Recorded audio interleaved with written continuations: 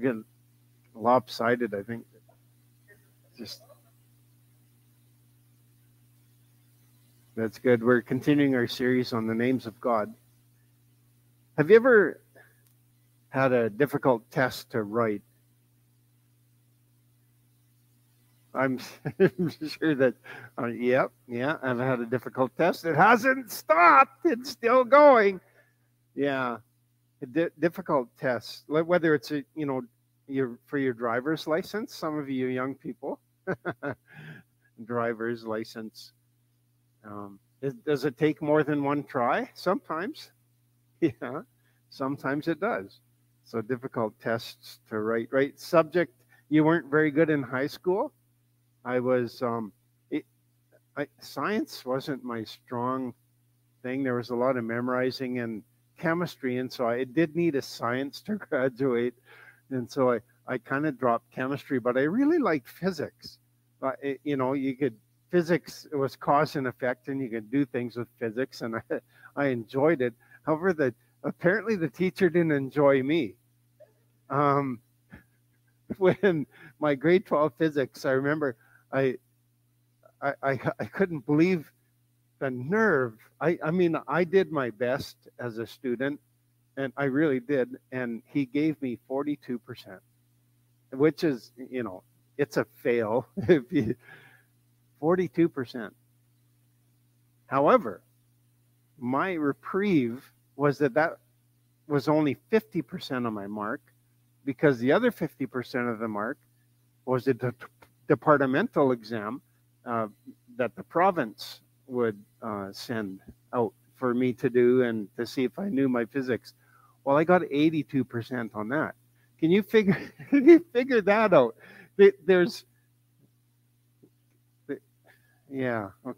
Tough exam. But so I ended up with 62%, which is a pass. Tough exam, man. University subjects, sometimes some subjects you need to take in order to get your degree or whatever you're going for. And it's not your favorite subject. And you don't even know how it applies to real life. It's all this mumbo jumbo they're coming up with these days. And it's just tough. And you can't even write what you want to write. You have to write what they want to hear. That's not right. That there's something wrong with our education system when they're forcing you to think and believe in a certain way. There's something wrong with our education system. Maybe you've heard this quote: God doesn't give the hardest battles to his toughest soldiers. He creates his toughest soldiers out of life's hardest battles. One of the things that amazes me in the Bible is the amount of times God tests those that he loves.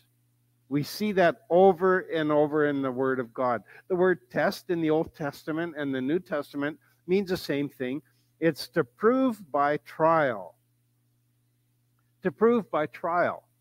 And some of you, again, are thinking, it doesn't end. I'm still in my trial.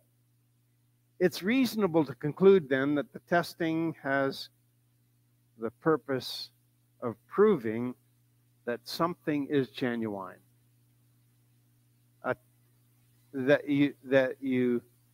That there's a passing grade that's expected, a genuine. And certainly Shadrach, Meshach, and Abednego were tested in Daniel chapter 3. Would they remain committed to their faithful God? Would they be faithful to God? Or out of concern for their own lives, would they bow down to the image that Nebuchadnezzar had made? Right? Would they trust God? Even if it meant death. I love how they reacted. O king, let it be known that our God can save us. But if he doesn't, we're not going to bow down. Right? Love their faith. They were tested, and they passed the test with flying colors. Even Jesus was tested after his baptism, and he was found to be genuine. He was led out into the wilderness for 40 days and was tested severely. Satan is such a deceiver and a liar. He even used God's word. to test Jesus, twisting it, taking it out of context and giving it different meaning and different strengths. And Jesus said, no. And Jesus would correct him. And Jesus was genuine. From an article, Why Does God Ask Us to Do Hard Things? By Cindy McMinimum. Okay, I got that one out. You know, you've asked yourself and others these questions. If God loves me, why doesn't he change this? If God can do all things, why doesn't he fix this? What is God's purpose in allowing me to go through this hardship? Right? It's in our nature to want the reasoning behind the difficulties we experience. We want to know why. There's got to be a reason why we're experiencing difficulties. We look and long for a lesson within the pain, a redemptive purpose, and a gradual resolution, sometimes not so gradual. Cindy McMinimum says it's in our nature to want there to be some sort of redemptive purpose. And biblically speaking, there always is a redemptive purpose for the testing that we go through. For the testings, there's a reason. God has a reason for it. Now, I know this isn't the most popular response. And it's certainly from a human perspective, and even some churches won't preach this. But James says, count it all joy, the half-brother of Jesus, right? Count it all joy when you fall into various trials, knowing that the testing of your faith produces patience. But let patience have its perfect work, that you may be perfect and complete, lacking nothing. That's James chapter 1, verses 2 to 4. Peter says the same thing. Peter says, now for a little while, if need be, you have been grieved by various trials, that the genuineness of your faith, being much more precious than gold that perishes, though it is tested by fire, be found to praise, honor, and glory at the revelation of Jesus Christ. It's testing your faith. Now, in our text this morning, we're going to find out that God put Abraham to the test. I can't even imagine what it must have been like for him to even be asked to do this test. Like, it's way out of our, like, and it's still, I'm going, wow, really, God asked Abraham to do this? I don't have an answer. I really don't have a solid answer, but let's read the text. It's found in Genesis chapter 22. And we're going to read through to verse 18. So starting at verse 1, now it came to pass after these things that God tested Abraham. So we're straight out told in the first verse that this was a test. And said to him, Abraham, and he said, here am I. Then he said, take now your son, your only son Isaac, whom you love, and go to the land of Moriah, and offer him there as a burnt offering on one of the mountains, which I shall tell you. I'll tell you what I would say. Who is this? Who is this? Come out. Show yourself. Quit messing around with me. What? Take my son and sacrifice him? So Abraham rose early in the morning and saddled his donkey and took two of his young men with him and Isaac his son, and he split the wood for the burnt offering and arose and went to the place which God had told him. Then on the third day Abraham lifted his eyes and saw the place afar off. And Abraham said to his young men, stay here with the donkey. The lad and I will go yonder and worship, and we will come back to you. And so Abraham took the wood of the burnt offering and laid it on Isaac his son, and he took the fire in his hand and the knife, and the two of them went together. But Isaac spoke to Abraham, his father, and said, "My father." And he said, "Here am I, my son." Then he said, "Look, the fire and the wood, but where's the lamb for the burnt offering?" Can you imagine? Can you imagine that conversation?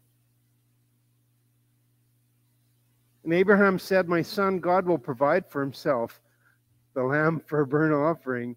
And so the two of them went together. And then they came to the place which God had told him, and Abraham built an altar there and placed the wood in order, and he bound Isaac his son, and he laid him on the altar of wood, upon the wood. And Abraham stretched out his hand and took the knife to slay his son. But the angel of the Lord called to him from heaven and said, "Abraham, Abraham." And so he said, "Here am I." I don't know if it was quite like that. "I'm still here, God." Yeah. And he said, "Do not lay your hand on the lad or do anything to him, for now I know that you fear God, since you have not withheld your son, your only son, from me." And then Abraham lifted his eyes and looked, and there behind him was a ram caught in a thicket by its horns. And so Abraham went and took the ram and offered it up for a burnt offering instead of his son. And Abraham called the name of the place, "The Lord will provide," Jehovah Jireh. As it is said to this day, in the mount of the Lord it shall be provided. And then the angel of the Lord called to Abraham a second time out of heaven and said, "By myself I have sworn, says the Lord, because you have done this thing and have not withheld your son, your only son. Blessing I will bless you, and multiplying I will multiply your descendants as the stars of the heaven and as the sand which is on the seashore. And your descendants shall possess the gate of their enemies, and in your seed all the nations of the earth shall be blessed, because you have obeyed my voice." Wow. 5 things I want to talk about: the test, the journey, the altar, the substitute, and the name. The test, the journey, the altar, the substitute, and the name. Well, first of all, the test. Schofield points out that Abraham's life has been marked by 4 great crises, each involving surrender of something he held most dear. 4 tests, great tests. First of all, Abraham was asked out of nowhere to leave his country, to leave his friends, his neighbors, his family, to leave. Just pick up and leave and go, and I'll show you someplace, Abraham. And he believed God. And he left. And then there was another test where Lot, his nephew, had come with him on this journey, and Lot there was some infighting in the family. I'm with Lot, and I'm with Abraham, and they were going, and they were fighting over pasture and land and everything. And so Abraham said, let's not do this anymore. This was kind of a test, right? And he said, "Lot, you pick what you want, and I'll take the rest." And so Lot picked the choicest area, right? And Abraham lived on the other area. That was a test. And then the third test was his son by Hagar, Ishmael. And I don't know if and this is, the test is that Abraham had to let Ishmael go. Right? There came a point where he had to let him go, and because Ishmael was not the son of promise. And so he had to let Ishmael go. Now, Paul uses that about letting casting out the bondwoman, which is kind of, we can't live by the law. It's by grace. By grace we're saved. It's faith, because nobody can boast about working for their salvation, right? And so cast out the bondwoman. It's the We can't live by the law. The law told us, the law tells us that we need a Savior. That's what the law did for us. The law let us know that we weren't perfect and we were never perfect and we couldn't be perfect and we couldn't keep the law. We needed a Savior. And so that was the purpose of the law. And so that was a test. Abraham passed that. Probably difficultly. Then now the son of promise. This is the fourth big test. Take your son and sacrifice him. I have to say that this, again, is one of the most difficult passages. It's not only difficult for Abraham, but it's difficult for us to understand why in the world God would ask Abraham to do this. Even though, from our vantage point, Abraham didn't know this. Abraham didn't know it was a test. God didn't say, Abraham, I'm going to test you. Right? He didn't say that. He just told him what to do. But from our vantage point, when Moses wrote the first 5 books here, we're told exactly that this was a test. That God was testing Abraham with this. Now, the interesting thing is, God hated child sacrifice. All the nations around were involved. Some of the nations would sacrifice their children. They would burn them alive. And it was detestable to God. That's why God wanted Israel, when the children of Israel came into the land of promise, He wanted certain people groups destroyed because this is what they were all about. This is what they did. God hated that. And yet here, and so this is the very difficult thing for us to understand. Why would God ask Abraham to do that? Well, it was a test. And we have the advantage of knowing that it was a test.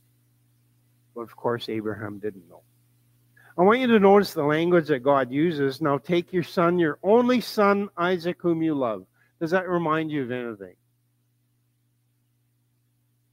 Doesn't that remind you of something? God so loved the world that He gave His only Son, that whoever believes should not perish but have eternal life, John 3:16. This wasn't only a test. It was so much more than a test. This is a revelation of how God loves us and what He's going to do for us. This is a revelation. It's way more than a test. You might be interested to know that this is the first mention of the word love in the Bible. The Son that you love. It's the first time that love is mentioned. God's love is sacrificial, isn't it? God's love is sacrificial. Have you ever wondered how Abraham got by his wife Sarah? I've been thinking about this, Sarah would not have let Abraham do this or go, or she would have talked him out of it. I mean, Sarah's talked him into other things in the past. I mean, if she knew about this, well, I would have loved to hear the conversation. Or maybe the reason Abraham got up so early in the morning was because Sarah was still sleeping, and he just kind of left her a note, and he said, "Hey, honey buns, you look so beautiful when you're sleeping. I didn't want to wake you. God sent me on an errand. Me and the boy, we're going to be gone for a few days. Love you." And he left early in the morning before Sarah could talk him out of anything. The writer to the Hebrews shed some light on why Abraham responded the way he did. Now, in my mind, I'm thinking, man, I know it's only 2 verses here, and it says, and then, this is what God desired or required of Abraham, and then he left early in the morning. And I'm thinking, man, if it was written out, what actually Abraham went through, do you think he had a season? Do you think he slept that night? I don't know if I wouldn't sleep. Like Abraham, I don't think he slept. I think he struggled all night with this thing that God was requiring of him. And I mean, it was a test, and it wasn't easy. And he's struggling and he's praying. He said, God, what do I do? I can't do this, God. You want me to trust you? I've trusted you all my life, but this? It doesn't make any sense to me, God. He would have struggled. I'm sure he would have struggled all night. We have just 2 verses, and then he gets up early in the morning. And so we don't hear all of that, but I'm sure it happened.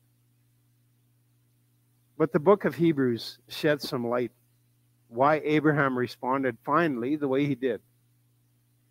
It was by faith that Abraham offered Isaac as a sacrifice when God was testing him. That's how it starts out. Abraham, who had received God's promises, was ready to sacrifice his only son Isaac, even though God had told him, Isaac is the son through whom your descendants will be counted. Abraham reasoned, now listen to this, that if Isaac died, God was able to bring him back to life again. In a sense, Abraham did receive his son back from the dead. And so that's Hebrews 11:17-19. And so this is the insight from the book of Hebrews, is that Abraham responded the way he did because he felt that if he was obedient to what God was asking him to do, that God would raise him up again, bring him back to life. You know what? Sometimes we pray and we reason and we want to know why, and we ask God the tough, difficult questions. But why is this happening in my life? And then we think that it should go this way, and it's not going this way, and it's not working out the way we think it should work out. But God has another plan. You see, God, if Abraham had prayed, maybe he had peace about this, that God would raise my son up. You know, God, you will raise my son up. I'm going to put a knife in him, but you're going to raise him up. You're going to raise him up. And that's maybe how Abraham prayed. And as he's going along, God, raise my son up. Raise my son up. Maybe he didn't stop praying, but that's not what happened. God didn't raise his son up. There was a substitute for his son. As a matter of fact, his son is still not raised up. He's waiting for that day when Jesus raises all of us up. The dead in Christ shall rise. And the Old Testament saints, all those that knew God, they will all be raised to face judgment. And so Isaac is still not raised up. But he will be. I mean, God promised. I mean, what was Abraham's reasoning? God promised, and God always keeps his promises. And so Abraham's timing was just a little bit off, maybe, for the Isaac being raised up. He wasn't wrong exactly. God would raise him up, but not for another few thousand years. What about the journey? There are a couple of things I want to point out about the journey. First, Abraham acted immediately.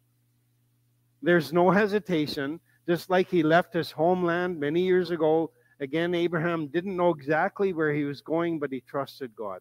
One of the mountains, of which I shall tell you, is what God told him. He acted on the word of God as it was revealed to him. You know, many believers talk themselves out of obeying God because they don't have everything. They don't see the big picture. They only see a little bit. But God wants you to trust him. He'll give you a little bit, and when you trust him with a little bit, and then you'll see more. Right? God wants you to trust him. And so Abraham doesn't know exactly the exact mountain that he's supposed to go. He knows the area. God says, go that way. And Abraham obeyed. Immediately. He acted immediately. And so some people talk themselves out of obedience because they don't know the complete will of God. And I would say that's hogwash. Do what you know what you should do. Do what you know is right. Act on the truth that you have. And as they say, A ship that is powered by the wind won't move in any direction unless you set the sails. And so just because you don't know the direction you're supposed to go, set your sails and then you can steer it. Trust God. Second, Abraham didn't let go.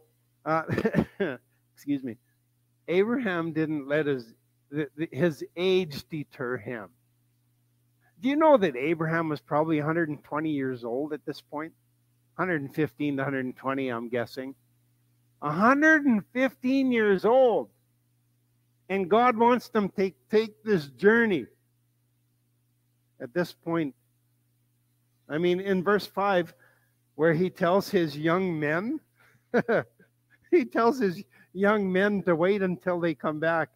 I've got to wonder, in the context, a young man at that time, according to Abraham, might be 70 years old. Hey, there's hope for me.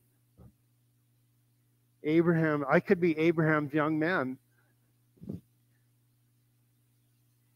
The point is, don't let age, economic stress, health challenges, or anything else keep you from following the Lord wherever He may lead you. Age should not deter you. Health should not deter you. Finances should not deter you. Do what God asks you to do.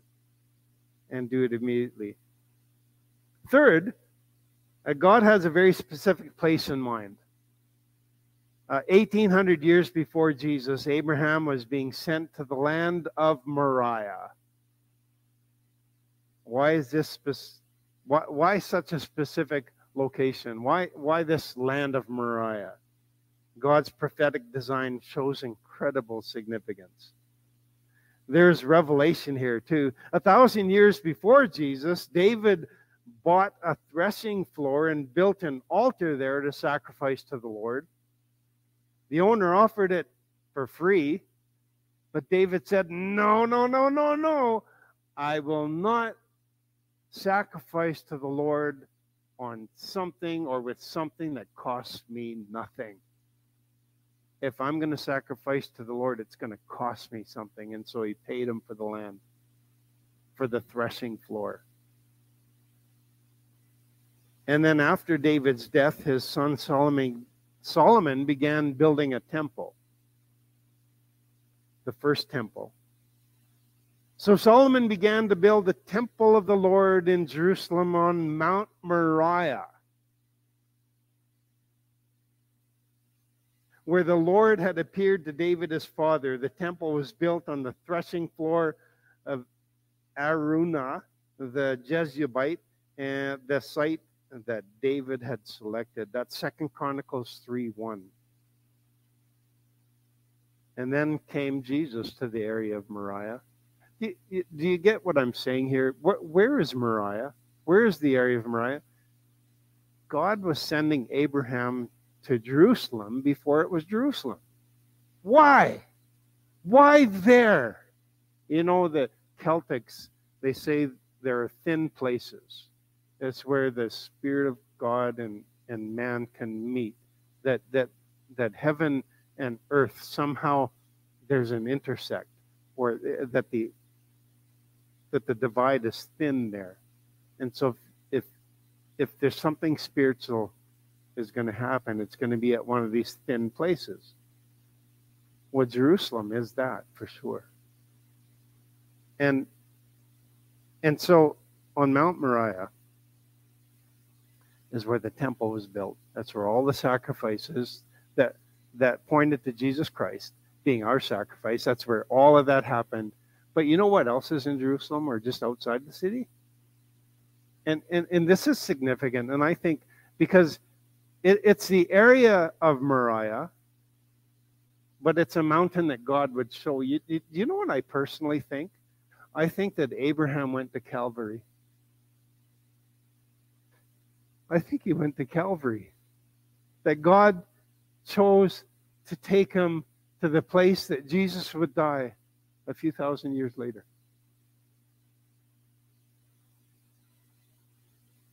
It's just incredible. That's why Abraham was sent to this place, Calvary. I really believe that. It's so powerful. It's so beautiful. So then the fourth thing I want to say, that Isaac went willingly. This is the incredible thing. Isaac, we're guessing here that he's between the ages of 15 and 20, perhaps.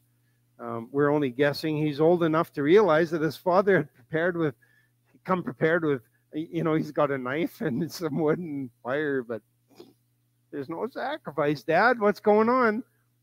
No lamb for the sacrifice. Can you imagine that question? It must have been really cutting to Abraham's heart. But Abraham explained, and then the two of them went together. The next verse says that Abraham built the altar and laid everything in order and bound his son. Some suggest that,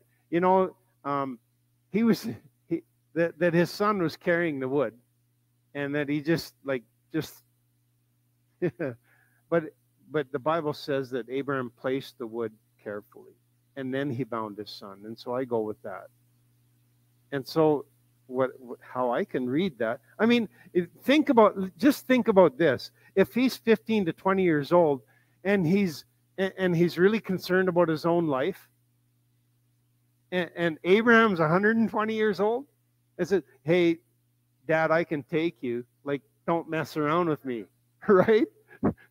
I mean, how many teenagers want to take their dads, right? And they're not 120 years old. They're like maybe 40.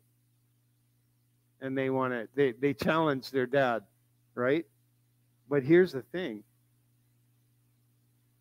that he went willingly, and as Isaac saw Abraham's faith and obedience, so Isaac's faith and obedience fell in line with his dad's.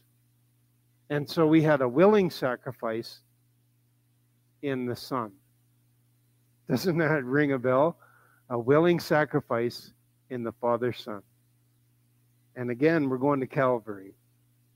That it's just beautiful. Living out your faith before your children is so important, and way more important than than most parents realize. Parents, you need to live out your faith before your children. They won't get it unless you do. It's real when they see it in their parents. It's real. It becomes real. What is precious to you will be precious to your children. Your priorities will become your children's priorities. If it's not a relationship with God, then there's a good chance you've condemned your child to a life of disbelief and eventually hell. The altar. The altar is any structure upon which offerings such as sacrifices are made for religious purposes. It was usually a raised platform with a flat surface. There are over 400 references to altars in the Bible. An altar always represented a place of consecration. The first place an altar is mentioned in the Bible is after the flood. Then Noah built an altar to the Lord and took of every clean animal and of every clean bird and offered burnt offerings on the altar. And the Lord smelled a soothing aroma. And then the Lord said in his heart, I will never again curse the ground for man's sake, although the imagination of man's heart is evil from his youth, nor will I again destroy every living thing as I have done. That's Genesis chapter 8, 20 and 21. That may have been the first mention by name, but in chapter 4, altars are implied when Cain and Abel brought their offerings to the Lord. And, this I got from gotquestions.org. We read this: in the broadest sense, an altar is merely a designated place where a person consecrates himself to someone or something. Many church buildings have altars for prayer, communion, weddings, and other sacred purposes. Some Christians create their own altars for personal worship. as visible reminders of Romans 12:1, which says to present your bodies as a living sacrifice. Every human heart has an invisible altar where the war between the flesh and the spirit rages. When we surrender areas of our lives to the control of the Holy Spirit, we are in effect laying that area on the altar before God. It can help to visualize Abraham's altar where he offered his son Isaac to the Lord, Genesis 22:9. We can ask the Lord what areas of our lives he is requiring that we offer to him. We can symbolically lay that on the altar and let go. We don't need a flat top surface. We can surrender our lives to God on the altar of our hearts at any time. Abraham is laying his son on the altar, and he lifts his knife, both in complete surrender to the Lord. Number 4, substitute. The substitute. Definition of substitute: a person or thing acting or serving in place of another. From the beginning, God has made it clear that a blood sacrifice would be required to cover man's sin. A blood sacrifice. Blood is required. God shed innocent blood to clothe Adam and Eve. You know, Adam and Eve, when they'd sinned, you know what they did? They pulled some fig leaves and they made these, Hawaiian like type things there and running around in the bush. God said, no, that's not sufficient.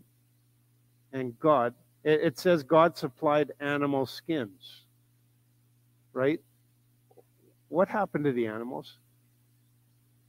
The innocent had to die for the guilty.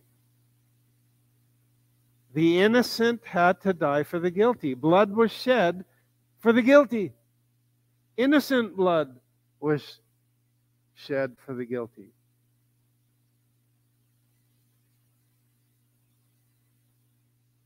Cain and Abel. Cain offered the fruit of the ground, which was cursed, by the way. And Abel offered the firstborn of his flock. Blood was shed. The innocent, again, substitute for the guilty.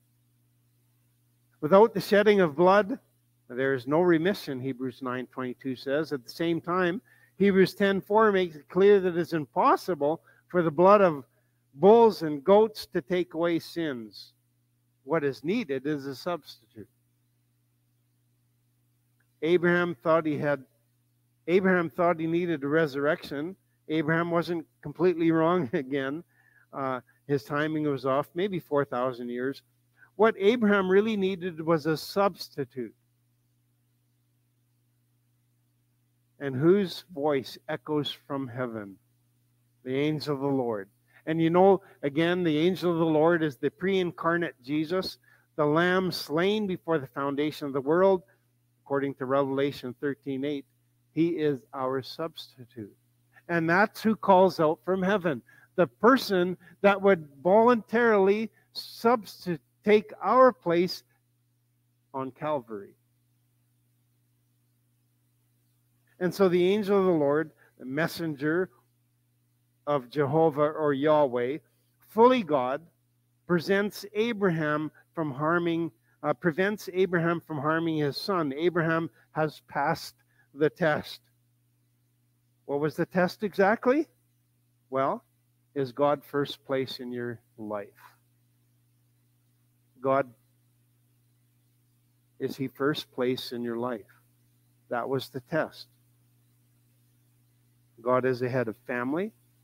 God is the head of everything. Is God first place in your life? Do you trust God completely? Is God above His blessing? We sometimes sing "Open Up the Sky" by Deluge. I love the chorus. Open up the sky, fall down like rain. We don't want blessings. We want you. Open up the sky, fall down like fire. We don't want anything but you. I love that song. And you've heard me tell it before, where the first time I heard that song was in British Columbia. And I wept. Because there are so many believers, they want God's blessings. They want God's blessings, but they don't want God. They want God's blessings. It's wrong. God first. God first. Abraham passed the test. Now I know that you fear God. Oh, that God could look down from heaven and see what kind of blessings or activities we're prepared to let go of on the altar of our hearts. And say, God, all I need is you. You're all I need. You're all I want. So then Abraham lifted his eyes and looked. So at this point, I'm sure as Abraham hears the voice of God, the angel of the Lord from heaven, and he's lifting up his son, lifting up his knife, and he's ready to slay his son, and he hears that voice. I'm sure he hears this voice and says, Abraham, don't harm your son. I'm sure he just lost it. I'm sure he just started to weep and just uncontrollably, his emotion getting the best of him, just weeping as he has this moment with God. And then as he lifts up his eyes, after he could finally, wipe his eyes, with his sleeves, what guys do, We don't need Kleenex. Abraham saw. And he was absolutely overwhelmed. His emotions, he was relief, joy, thanksgiving, fear, all wrapped up into one emotional outburst. Perhaps Abraham heard something behind him. And so that's when he lifted up his eyes. He maybe heard a rustling in the bush. And through his tear-filled eyes, he could see that God had provided exactly what he needed. A substitute. Well, let's look at the name. Then Abraham called the name of the place, the Lord will provide. The name. It's a place, but it's also a person, but it's also a promise. It's a place, a person, and a promise. This is Jehovah Jireh. Many of the remaining names we're looking at after this Sunday connect with Jehovah. The name Jehovah, the great I am, no beginning, no end, the eternal one, the almighty promise keeper. He's connected at this point with providing, not necessarily what we want, because Abraham wanted a resurrection. He didn't get a resurrection. He got a substitute, which was better for all of us, right?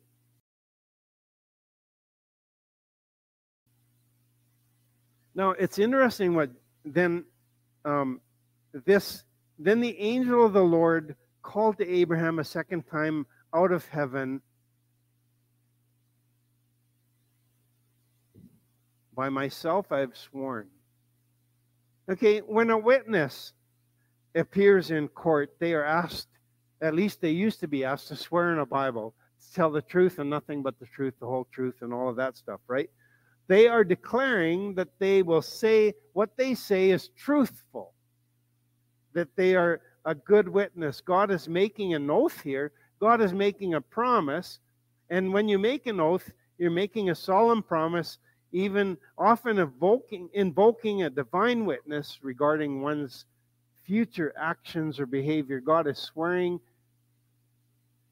on himself, by himself, using himself, because there's no one higher than God.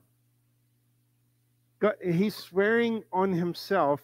He's his own divine witness, because there's no one greater than God. The contents of this oath, this promise to Abraham, is a repeat of some of the things that he's already been promised before. And so now God swears an oath, which is added to the covenant he made with Adam with Abraham, when he walked through the sacrifice that was cut in half, only God walked through there, indicating that it wasn't depending on Adam's behavior or Israel's behavior, to their ability to obey, but it was depending on God alone, God's faithfulness. And now we have an oath on top of that. I will bless you, was the first thing. Now I will grow you to more than you can count, was the second thing. You will capture and control your enemy, entering the promised land. They sure did that. And all the nations of the earth will be blessed through you. You know who that is, right? His name is Jesus. And it's Jesus right here talking to Abraham, and he's saying, you know what? One day I'm going to come in person through your line, and the whole world will be blessed because you've been obedient.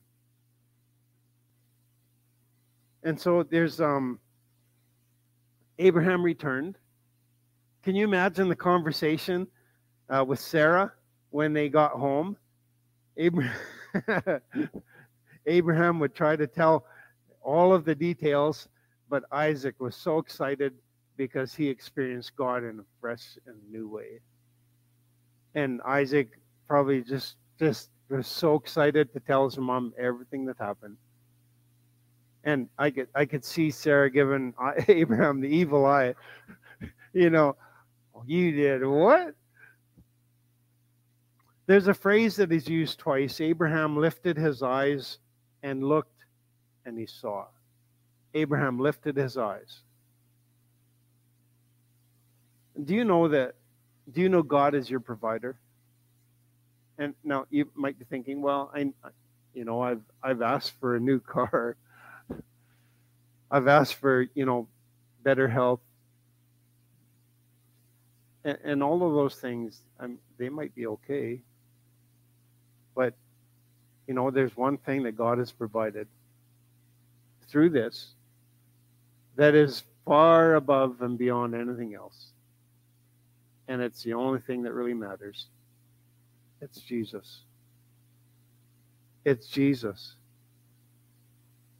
Pastor Doug, but I have unpaid bills, and I have an old vehicle that needs repair, kids that need better stuff, better health, a better life, a better purpose. I'm going to say this. God is also El Roy. He sees. He sees you. God is El Roy. He knows. But that's not what this is about. God has provided far more for you and I than we deserve. Far more. It's just enormous. Nothing else matters in comparison. Abraham had it right. Prophetically, he said, God will provide for himself the lamb for the burnt offering. And 2,000 years ago, he took on human flesh. And he dwelt among us, and we beheld his glory. And then he died on the cross. Then he rose again, victorious. Death is defeated, and we have salvation if we would receive it. Oh, that we would lift our eyes up and see. Oh, that we would lift our eyes and see that Jesus is all that matters. Since my eyes were fixed on Jesus, I've lost sight of all beside. So enchained my spirit's vision looking at the crucified. All for Jesus. All for Jesus looking at the crucified. All for Jesus. All for Jesus looking at the crucified. Oh, what wonder, how amazing. Jesus, glorious King of Kings, deigns to call me his beloved. Lets me rest beneath his wings. All for Jesus, looking at the crucified. All for Jesus, looking at the crucified. Father, thank you for Jesus. Thank you for Moriah, for this test and this revelation that was given to Abraham. We thank you that he passed that test, and we thank you that you have made an oath and a promise. And Lord, you keep your promises. You are Jehovah Jireh. You have provided salvation for us. We were lost. We were hopeless. We only have hope in you, and we only have life in you. Thank you, Jesus. Amen.